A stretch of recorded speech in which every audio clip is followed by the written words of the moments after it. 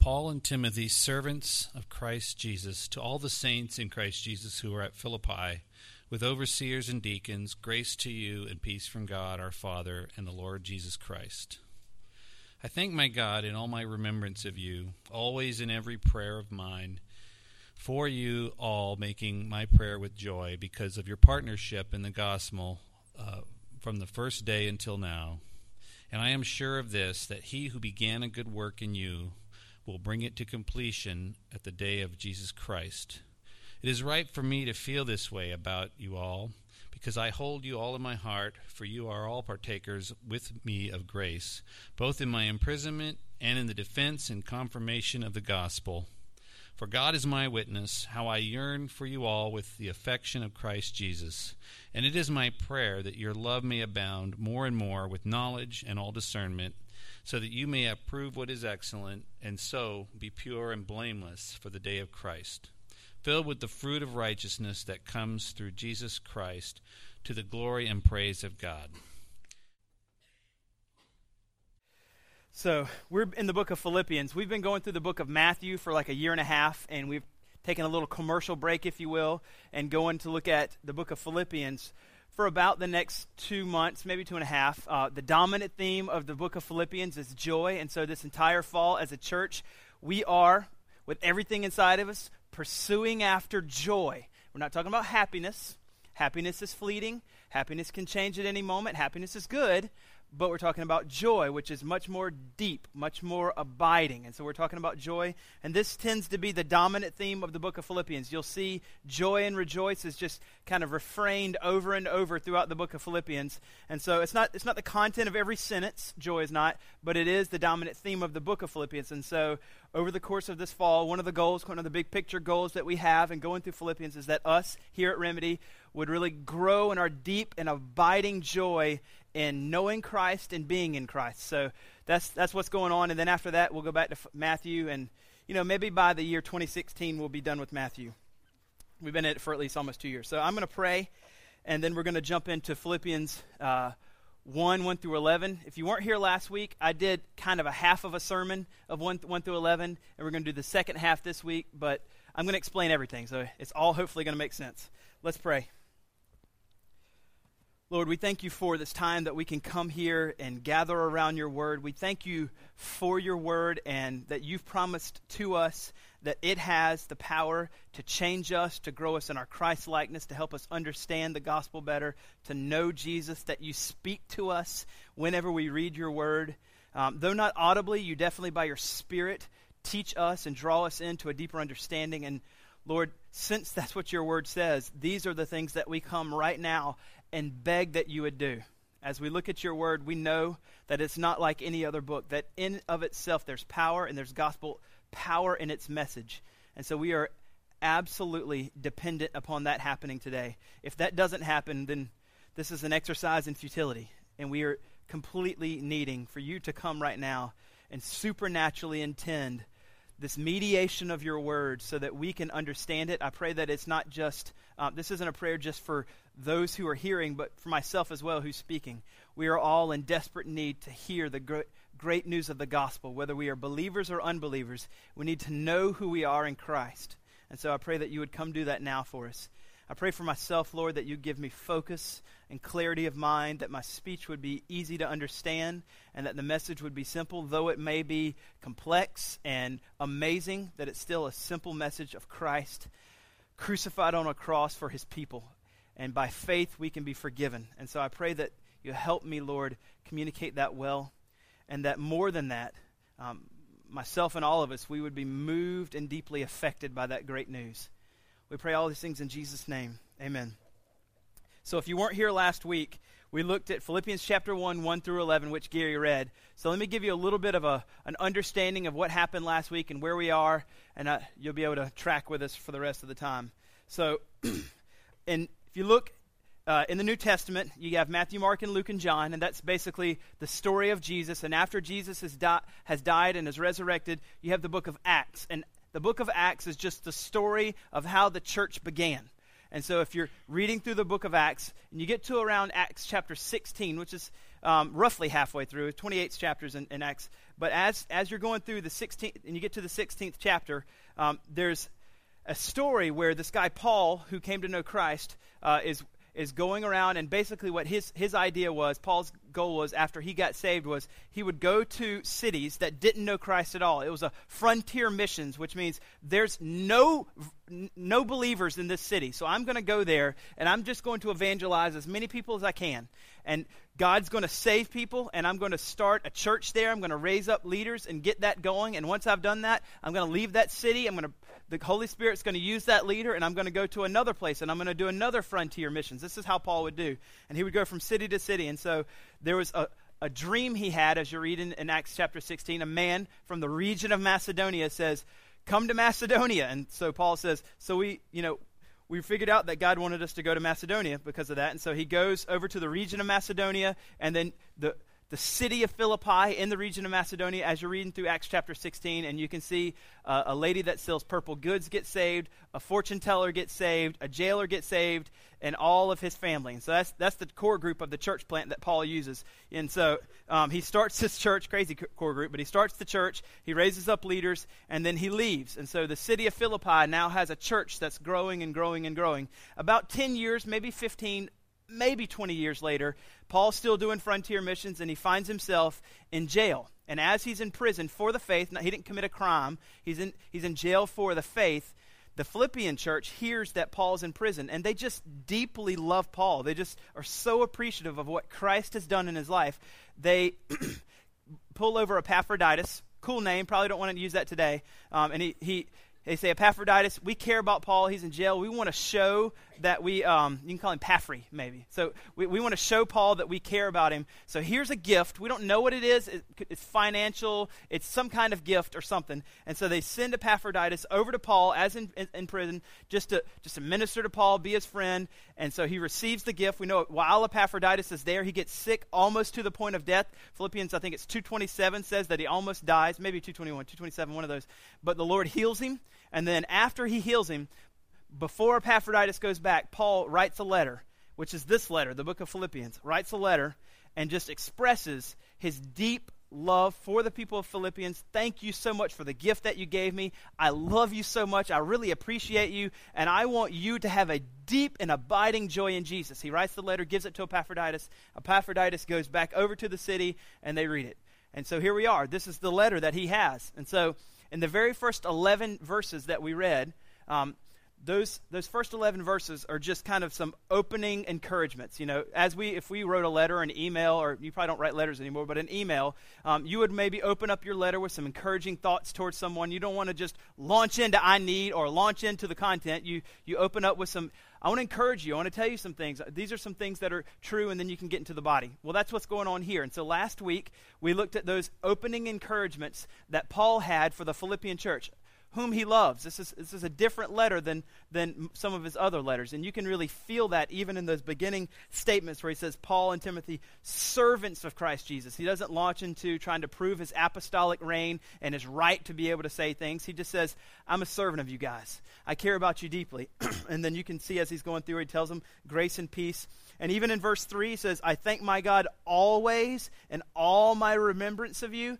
There's even some ambiguity there in the original language, the Greek, where it could be not just in all my remembrance of you, but in all your remembrance of me. And then he says, because of all your remembrance of me, I make these prayers for you. So there's some ambiguity in that language that helps us see that there's deep love affections for both, between the Philippian people and Paul. And so he wanted to give them some opening encouragements last week. Now, here's what we did last week. I threw a change up at you, and maybe I messed you up last week. Everybody, I think, followed me, but we'll see. What I did is I said, in those first 11 verses, there's 4 opening encouragements that Paul gives to these people.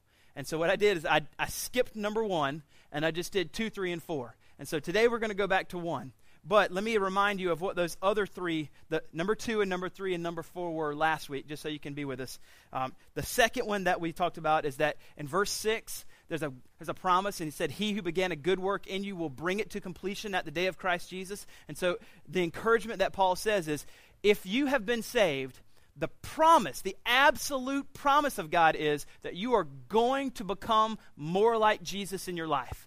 If God has saved you, you will see sin decrease in your life and Christ-likeness increase. He who began this good work will bring it to completion. The completion is perfection, Christ-likeness, for his glory, not our own. And it's an amazing promise that he says. So just as an opening encouragement for anybody that's struggling with sin and ongoing sin and feeling like you're just not ever going to measure up, verse 6, Paul says there's a great, amazing promise for you. If you're in Christ, you are going to be more Christ-like. Now, it's going to take work.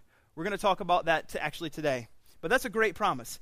The third encouragement, or the second of last week, because remember we skipped the first one that he gives them, is that in verses 7 and 8, you can just see the mushy language Paul uses as he talks about how deep he cares about them, how much he loves them. You can see that where he says in verse 7, I hold you in my heart, and how I yearn for you for all the affection of Christ Jesus. And so Paul is verbally expressing love, but he also physically expressed love by actually going to them back in Acts chapter 16 and letting them know, hey, you're a sinner and you need Christ. Paul was at all fronts showing them deep love affections, and so we saw that we need to be actively expressing love towards others. So that was the second encouragement, is just this outward tremendous display of love. So he's promised them they're going to be sanctified because Christ promised that. The third one is that he actively expressed love. And the fourth one is he just flat out told them, you need to rejoice because you have partaken in grace from Jesus.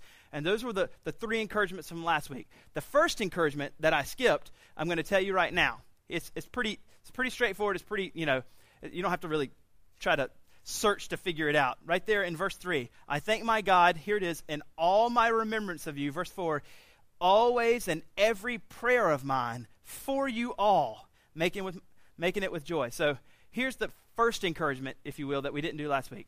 Paul just simply looks at him and says, I pray for you a lot.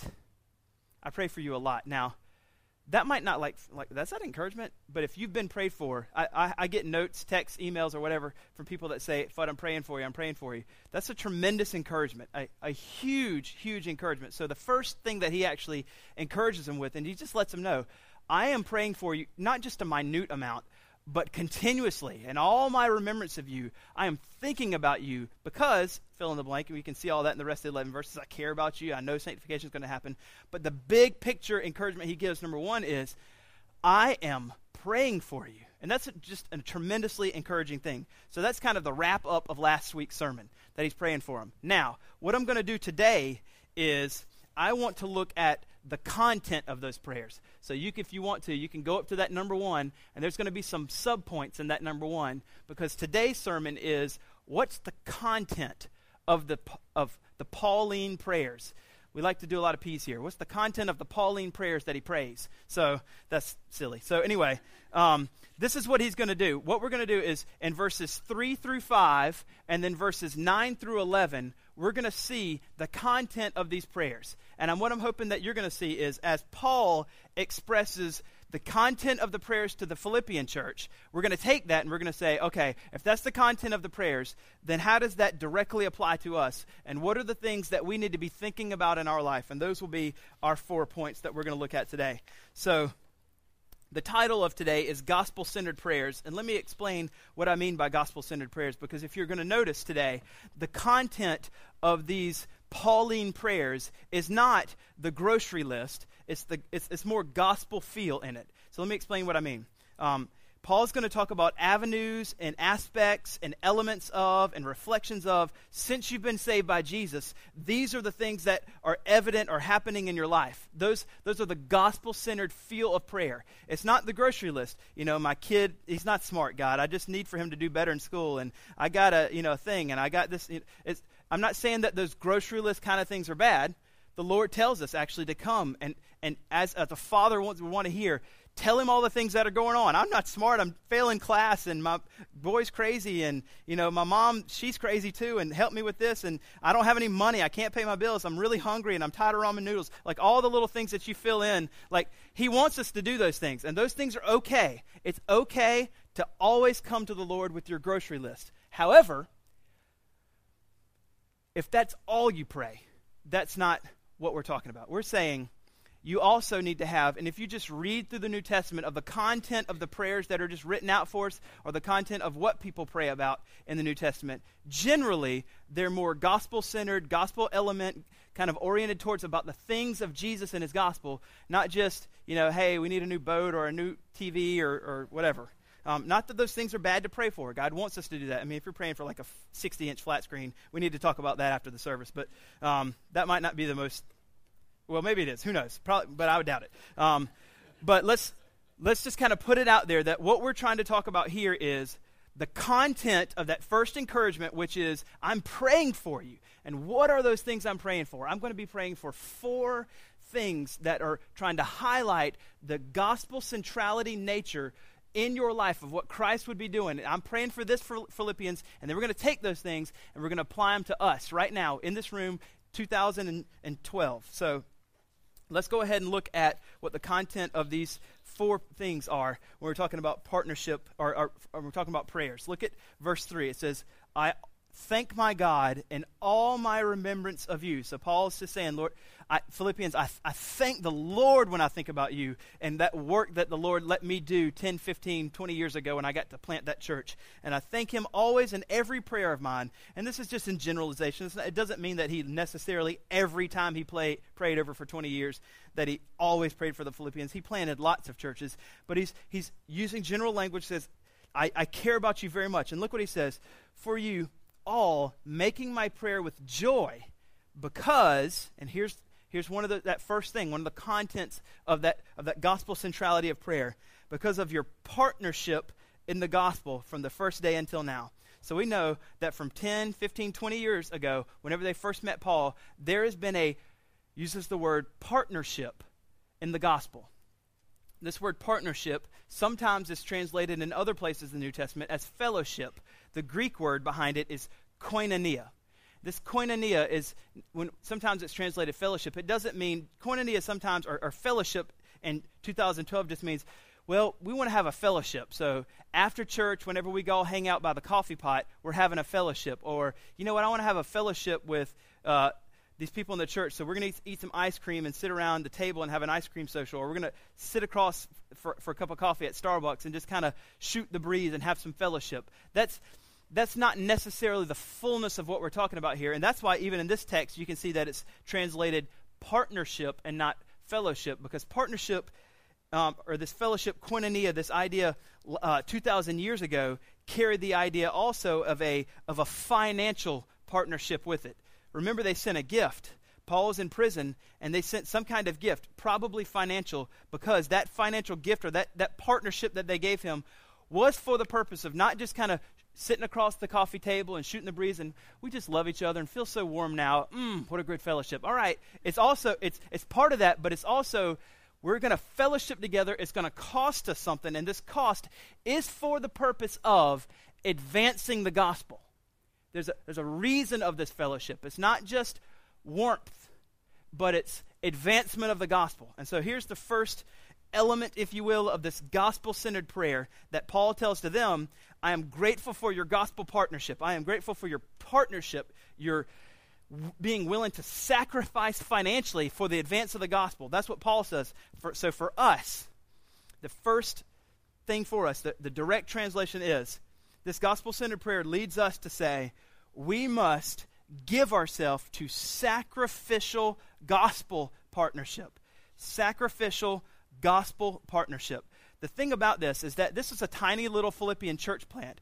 And they didn't just say, well, one day, whenever we're bigger, whenever we have more money, whenever we have more people, whenever I have more time, that's whenever I'm going to be able to really start doing some fellowship, partnership with the gospel. Instead, they rolled up their sleeves and they said, right now, wherever I am in life, this is the time to start self-sacrificing my time, my gift, my finances for the advancement of the gospel. And so Paul sees that and he thanks them for that. And so what we need to realize is your short little life, we don't wait till we finally arrive to start sacrificing. You don't need to wait till you finally have enough money or finally have enough time or finally get more gifted or finally have a degree. That's not the point. The point is, if you're in Christ, this is all predicated if you're in Christ and you've trusted in Christ for the gospel. It's time, whatever your station in life, to start right now, start making major sacrificial gospel partnerships for the advancement of the gospel. That's what Christ expects from us. And this is what I mean by sacrificial. It means whenever I'm going to do this, the act of this happening, it's going to sting a little bit. Not in a bad way. It's going to hurt. It's going to, I can give that and I can give that. But this last little piece, man, if I give that, there's going to be an element of faith that I'm going to have in God, that he's going to be able to just provide for me and bring me through this. Because I know if I do that, or I give that amount of time, or if I give that little sacrificial part, that means that's reached me to the point of faith in God now where, Lord, I don't know if I can do that. I don't know if I can give that extra bit of time. I don't know if I can give that extra bit of money. I don't know if I can do that extra thing to advance the gospel. I know that I can do that, and I'm comfortable. But God's saying, and I also want you to have a sacrificial partnership in the gospel. I mean, just look at the Philippian church. What were some of the ways that they partnered? They gave their money or a gift or something. They sent something to Paul. They also were actively praying for their leadership, whether it be Paul or whoever. And that's a good thing. Praying for your leadership, those in authority spiritually over you, is a tremendously good thing. And lastly, they were not just sending that over to Paul in the prison he was in, but they were actively evangelizing in their city as well. They were for the advancement of the gospel. So maybe you could just even look at those three things and say, how am I doing in my sacrificial advancement of the gospel in evangelizing in my city? How am I doing in sacrificial giving towards the kingdom? How am I doing in praying for the authority or spiritual authority and leadership that God has placed over me? If you're not a member of Remedy, then whatever church you attend. If I'm not, this isn't like a side note. So the conclusion is, therefore, give a good offering today. That's not what I'm saying at all. Like, I'm saying there's kingdom work that you can be sacrificing your money towards. It doesn't have to be this church. There's good kingdom work all over the place where the gospel is going to be preached. And what Christ wants, and what this prayer, this gospel-centered prayer, the content of it is, there's a huge challenge to say, I want to start advancing forward in my partnership, my fellowship, my koinonia in advancing this gospel. Because I only have a mist of life, a vapor, and then I'm gone. And I don't need to try to wait until I've made enough money. I don't need to try to wait until I'm finally educated. Because that's not what the point is. The point is, I've met Christ wherever I am, whatever gifting I have. Now it's time to start sacrificing. Now it's time to start moving this forward to advance the gospel. And this is what they're doing here, that they were wanting to advance the gospel. So let's just kind of ask this big picture question as we finish out number 1. What would it look like in your life? What would it look like in your life if the fellowship of the gospel and the advancement of the gospel were the center of your relationships, or the center of your finances and gifting and talents and time? Let's just think about relationships. Whenever you're getting together with people, if the advancement of the gospel and the fellowship of the gospel are the center of your relationships, whenever you get together with people, sure, you're going to talk about food and weather and sports, and those things are good. You should do those things. We're not just robots where we just talk about this one thing. We have feelings, and we live in life, and we have all kinds of things that happen, and I see you got a new car, and man, it's freezing in here, and we talk about those things. But after that, is that only the content, the superficial levels, or is there an advancement forward where we're also going to talk about the gospel? In our exchange, we're going to, this isn't a word, but I'm going to use it, gospelize each other. If maybe it is a word. But we're going to talk about, you're a believer, and I see that you're struggling with something. Therefore, I need to tell you who you are in Christ and remind you of that. Or you're not a believer, and I need to tell you that you need Christ so that you can be saved. Is there the superficial levels of relationship, or does it ever get to the advancement of the gospel in your relationships? And then moving on to the others, which is the bulk of your interactions with people. Is it just getting things done, knocking off the to-do list, cleaning the house, mowing the lawn, blah, blah, blah? Or is some of your time, some of your money, some of your talents being used sacrificially? Not just that first level, which is easy, but that next level is, I'm trusting you by faith, Lord, to give this. I want to lean in on you and trust you here. Is there that going on in your life where we are willing to sacrifice those kinds of pieces for Christ? So that's the first piece that we see in verses 3 through 5. He is thanking them for their partnership in the gospel from the first day until now. Now let's move down to 9, and you can see where the continuing of prayer idea is there, right there in those first few words of 9. And it says, and it is my prayer. So we can see that he's continuing in this idea of what would be the content of his prayer. And I think these are all very gospel-centered prayers. All right. Verse 9, he says, and it is my prayer that your love may abound more and more with knowledge and all discernment. Now, we're going to use verse 9 for numbers 2 and 3, but we're going to take them one at a time, clause by clause, or first half of the sentence with second half of the sentence. So first half of the sentence says, and it is my prayer that your love may abound more and more. All right?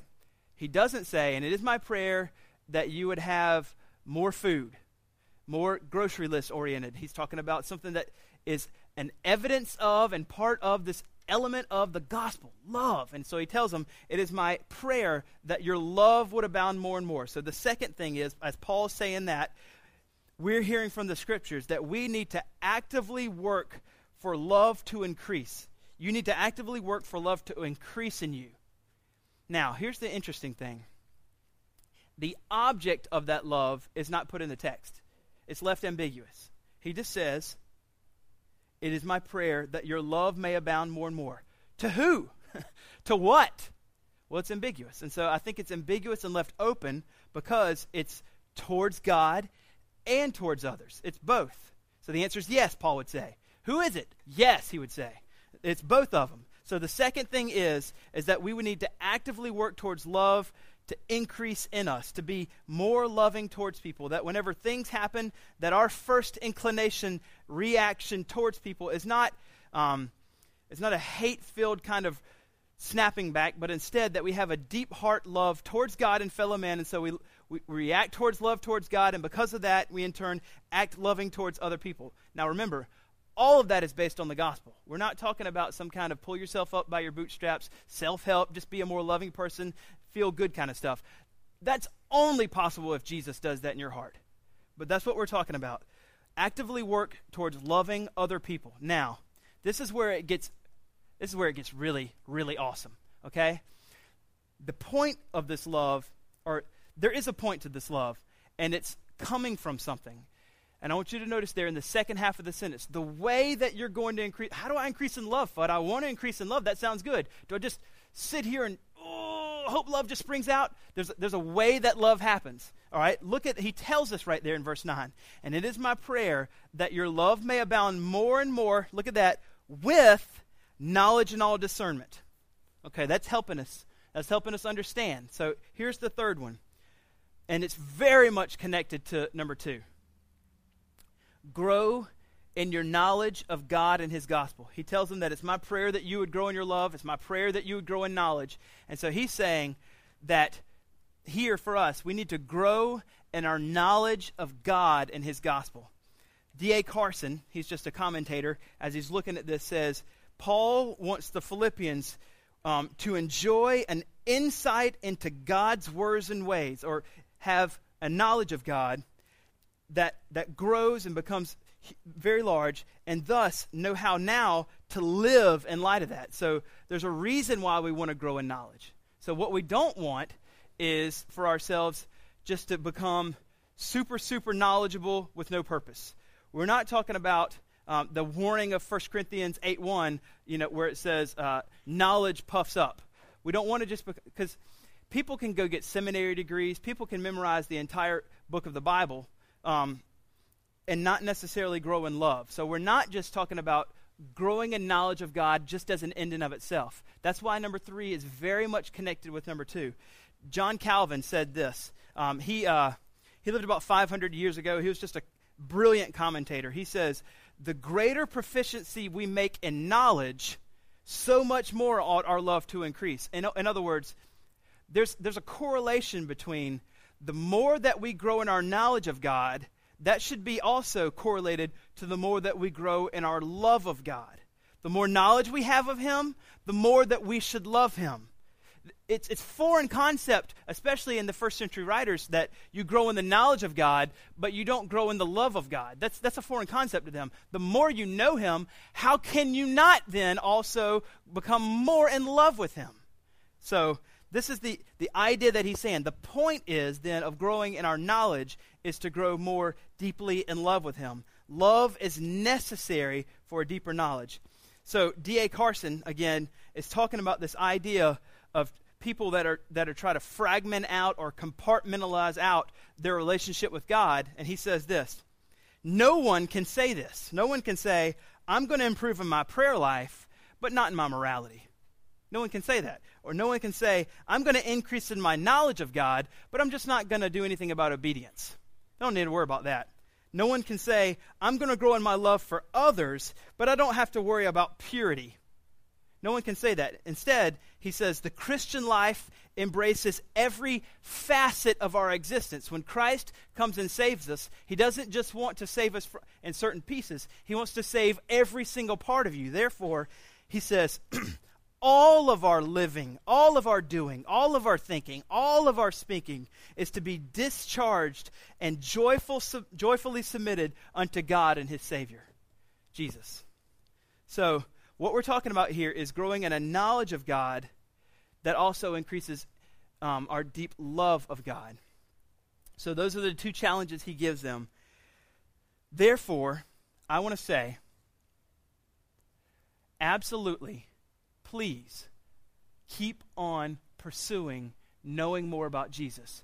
Read the Bible, read theology books, listen to podcasts, listen to sermons, do all those things. I mean, you must do all those things, I think. These are some of the great gifts that the Lord has placed around us in this particular year and time period with technology, that we just have so many resources at our fingertips of learning more and more and more. We have a printing press. Think about that. That's only 500 years old. Like, we have a printing press. Books at our disposal everywhere. But here's the thing. Absolutely learn and read and become learners and readers and know more about Jesus. But please, while you do that, realize it's for the purpose of increasing in your love affection for Jesus. That's the point of it. It's not to say, look how big my big fat brain is and how much I know about Jesus. You don't know anything. Like, that's not loving. That's not the point. The point is, as I grow in a deep love affection for Jesus, if my head gets bigger, my heart needs to get just as big, if not bigger, towards God and towards other people. That's the point. And so there's a correlation between number 2 and number 3, that as we grow in our deep love for people and God, that we'd also grow in our knowledge and our discernment, which leads us to this last one. There's a reason why he wants us to grow in our love and our discernment and our love of him and knowledge, because it does something in our life. Now, look what it has here. In verse 10, it says, so that. So it's connecting us to verse 9. I want you to grow in knowledge, and I want you to grow in love, so that as you're going through life, you're going to be able to approve of what is excellent, and so be pure and blameless for the day of Christ, filled with the fruit of righteousness that comes through Jesus Christ to the glory of God. So the reason why he wants us to grow in love and grow in knowledge is so that we may be able to approve of what is excellent. So let's understand that language, approve of what is excellent. This means as you're going through life, not maybe, but when. Like, it's not if, but when. As you're going through life, temptations, and I mean, if you're human, you know this, bombard you at every moment. And they're just temptations to go and not show love for God and others, but show love for self and sin. And as they come to you, whenever that temptation comes, this is my moment to approve of or disapprove of what I'm going to do. Do I want to approve of that sin, or do I want to approve of Jesus and what he asked me to do? So I want to approve of what's excellent. The more I grow in knowledge and love, whenever those things come, I can say no to that, but instead now I can approve of what is excellent. So this is what Paul tells him in this gospel-centered prayer. I want you to be able to live in a certain way. It matters to Jesus how you live. And that's that fourth prayer. And since that's the prayer, this is where he tells us. And I'm going to have to do some explanation on this fourth one, because it's kind of crazy language. Become excellent in the gospel. Become excellent in the gospel. So he says he wants them to approve of what is excellent. Now, what does that mean? What am I talking about? Am I just saying that you need to have, at the top of every one of your tests, a gold star and just be excellent? You need to be, that's not necessarily what we're talking about, because he says right here, so that you may approve of what is excellent. And what does that mean? And so be pure and blameless. So we're getting a little bit of definition of excellence. So when we say become excellent in the gospel, this means that you should have continual strivings forward in your holiness, in your Christ-likeness, or the big, $10 seminary word, your sanctification. We've already seen in verse 6 the beautiful promise that it is going to happen. Your sanctification, if you're in Christ, is a promise that it's going to happen. He who began a good work in you is going to bring it to completion at the day of Christ Jesus. He who saved you is going to fully save you whenever you die. Praise God! We're going to be more like Christ. We will eventually be perfected for his glory, not our own, when we get to heaven. But he's also telling you, in that meantime, you need to start orienting your life thinking that you want to become excellent in the gospel. I want to, as best as my ability, pursue Christ-likeness, pursue holiness in my life. Now, you need to know that just because, I forgot to say this in the first service, just because it's a promise in verse 6 doesn't mean it doesn't take work. So, let me explain what I mean. I don't know what happened. I'm not sure what happened in the city of Rock Hill, but for some reason, it must have been like somebody flew over my house and just dropped 50,000 ant piles in my yard.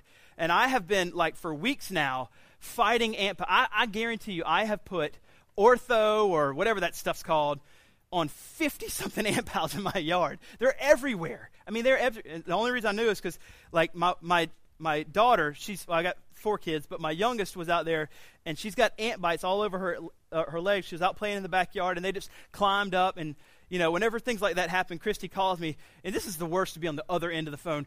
You're like, what is it? What's going on? You're freaking out, and you just find out it's ant bites. Okay, you get home. Can we talk?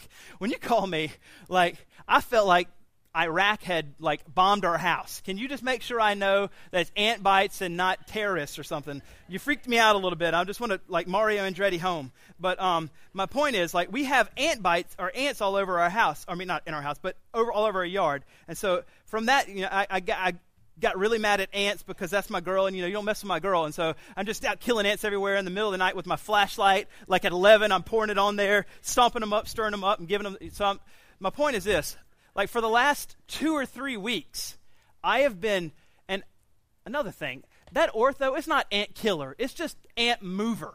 It's all right, we don't like this place anymore, we're moving over here and building a bigger house. So, that's what it seems like has been going on. So, I have been fighting ants for 3 weeks now in my yard, trying to figure out what's the best thing, that granules or powder, and I've been my point is, it's taken a lot of work to put to death the ants in my yard. A lot of work, weeks of hard labor out with a flashlight in the middle of the night. Now, that's the exact same with your sin. It's the exact same. It's a lot of work. Sin just doesn't put itself to death by itself. That's why we're commanded in Romans 8:13, put to death your sin by the Spirit. That's why we're told in Colossians 3, I think it's 5, put to death sin. Be active in it.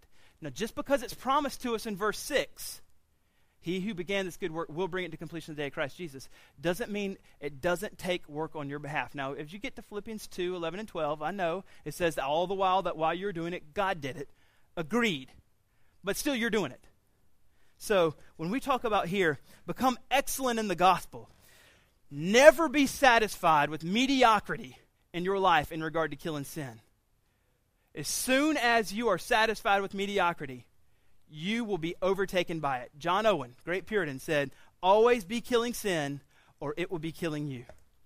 Always be killing sin. So what we're talking about here in becoming excellent in the gospel, and I kind of left it broad because I'm talking about killing sin in your life, actively knowing it, and striving by the Spirit to put it to death, but also as people in your life need to understand the gospel. You're excellent in the gospel so that you can tell them the gospel. You can tell them what Christ has done on the cross. You can tell them that Christ has defeated sin for them on their behalf. And you can tell them that by the Spirit, they can be seeing sin be put to death in their life. We want to be excellent in the gospel and killing it in our lives, sin, and telling other people.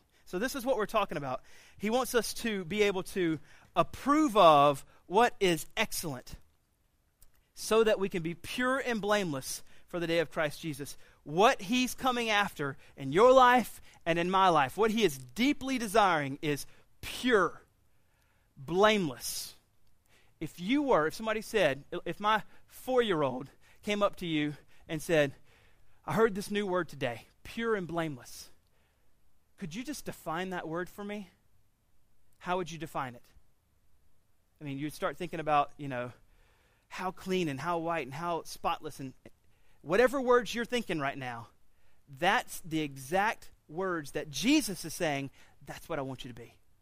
That's who you are in Christ, and that's who I want you to be. That's what I want you to pursue right now in your life.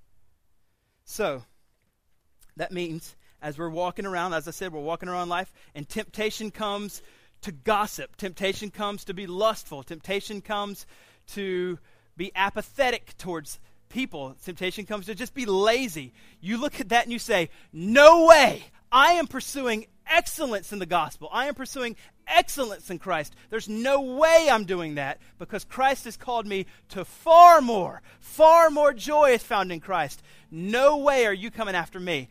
I'm going towards Christ. So this is what we're talking about. Never be satisfied with mediocrity. Instead, tell that I'm going to be what's already promised to me in verse 6. Sin, you can forget it. I'm promised that I'm going to be like Christ. I'm coming after that. I am going to be pure and blameless for the day of Christ Jesus. So being pure and blameless means that we don't just merely accept what's true of us in verse 6, but we also lead a life that goes after that with everything in our life. We pursue it with everything we can. Because the gospel has declared us righteous, we are now going to pursue Christ-likeness, righteousness in our life. And we don't have to hide the fact that we're a sinner. Instead, just the opposite. We say, yes, I am a sinner, and the only hope I have is Jesus. He's the only hope I have. The gospel it's all I cling to, is that he died for me on the cross, bearing all of my sin, bearing all of the wrath and anger of the Father for me, so all the Father knows now is never anger, never wrath, but always love and acceptance because of Jesus. I am completely forgiven of my sin because I've put my faith in Christ and him alone for salvation. Now, there's a danger. There's a little bit of a danger here, and Paul sees the danger when we're talking about pursuing this excellence. The danger is to think that if you do that you're doing it on your own. If you get to the end and you become more excellent in something, I did that. That's the first danger. And the other one is, and I'm doing it because I want to have a good reputation. I want people to think highly of me. I want people to think I got it all together. Isn't it amazing how, I don't know if you tweet or not, but isn't it amazing how everybody on Twitter seems to have it together in their life? No one has it together. Like, wow, you're so deep and everything's happening all the time. Everything's always perfect in your life. And we follow them around. Their life's a wreck just like yours. I don't know if you have Twitter, but that's just an insight I've noticed. We all make ourselves look far better on those things than actually what's going on. But that's the danger when we're pursuing excellence, that we can think that we've done it, and we can think we've done it because we need to have a good reputation. And Paul addresses both of those right there in verse 11 when he says, you need to be pure and blameless, filled with the fruit and righteousness that comes from Christ. You didn't do it. Christ did it. Doesn't erase the responsibility that you have to pursue it. But Christ still did it. And you're not doing it for your reputation, so people think good of you. Look what he says. Filled with the fruit of righteousness that comes through Jesus Christ. And here it is. To the glory and praise of, my name's not there. Your name's not there. To the glory and praise of God. I'm not doing it for my reputation. I don't really care about it. I care that Jesus is lifted high, and as long as I'm pursuing that, then that's fine. I want my character and reputation to be Christ-like. That's my only hope. It's our only hope. So he addresses both of those, and he sees both of those. And he has this gospel-filled prayers for them where he's saying, what does your sacrificial partnership look like? What does your love of God and other people look like? Therefore, and what does your knowledge in pursuit of the things of God look like? And what does holiness look like in your life? What does the pursuit of excellence in Christ and the gospel look like in your life? And these are these 4 gospel-centered prayers that he's saying that he's been praying for them. And I just want to end with this. If those are the things that he's praying for, what are you going to pray for in this? What are you praying for? Are you praying that you would learn to be more sacrificial in your partnership with the gospel? You know whether you're sacrificial or not. I don't have to come and follow you around and ask to look at your checkbook and give me the list of all your gifts and talents, and let's look at your actions and see if you're doing those things. And I don't need to do that. You know. No one knows better than you. Are you sacrificially living out a fellowship in the gospel in order to advance the gospel or not? Or are you just coasting? Maybe that's what you need to pray for in your own life. Maybe you just don't find a deep, abiding love for God and others. Your reaction towards things is always sharp, not loving. Maybe that's what you need to pray for. A deep and growing love for God and others, which comes from a deep knowledge. Maybe you just have an aversion towards learning. You shouldn't. I mean, think about this. God didn't choose to speak to us via video or podcast. He gave us his word. He spoke to us through a written book, which means you can't be a Christian and say, I'm not a reader. You just can't. Those things don't go together. And so maybe you just have an aversion towards reading and knowledge. That's not the way that God has called and set up the things to know him. This is where we see him. This is where we know him. So we have to be a reader, at least of this book. And there's other resources around that point us back to this book. If those other resources are not about this, then don't read them. But if they point us back to this and drive us into the Word, to know Christ and his Word, you need to grow in your knowledge so that you grow in your love of Jesus and others. Maybe that's where you need to pray. Love God more. Know him more deeply and intimately. Or lastly, maybe you just need to become more excellent in the gospel. You are just far too familiar with and far too comfortable with sin in your life. When I'm in college, I'll kill that. Whenever I'm out of college, I'll kill that. Whenever I finally get married and have kids, that's when you just keep kicking the can down the road on trying to kill that sin. You're just far too comfortable with it. He's calling us now to be excellent in the gospel. Be what's promised in verse 6 now, and pursue after it with everything you have. Which one are you praying? Maybe you're praying that. This is what we do at Remedy.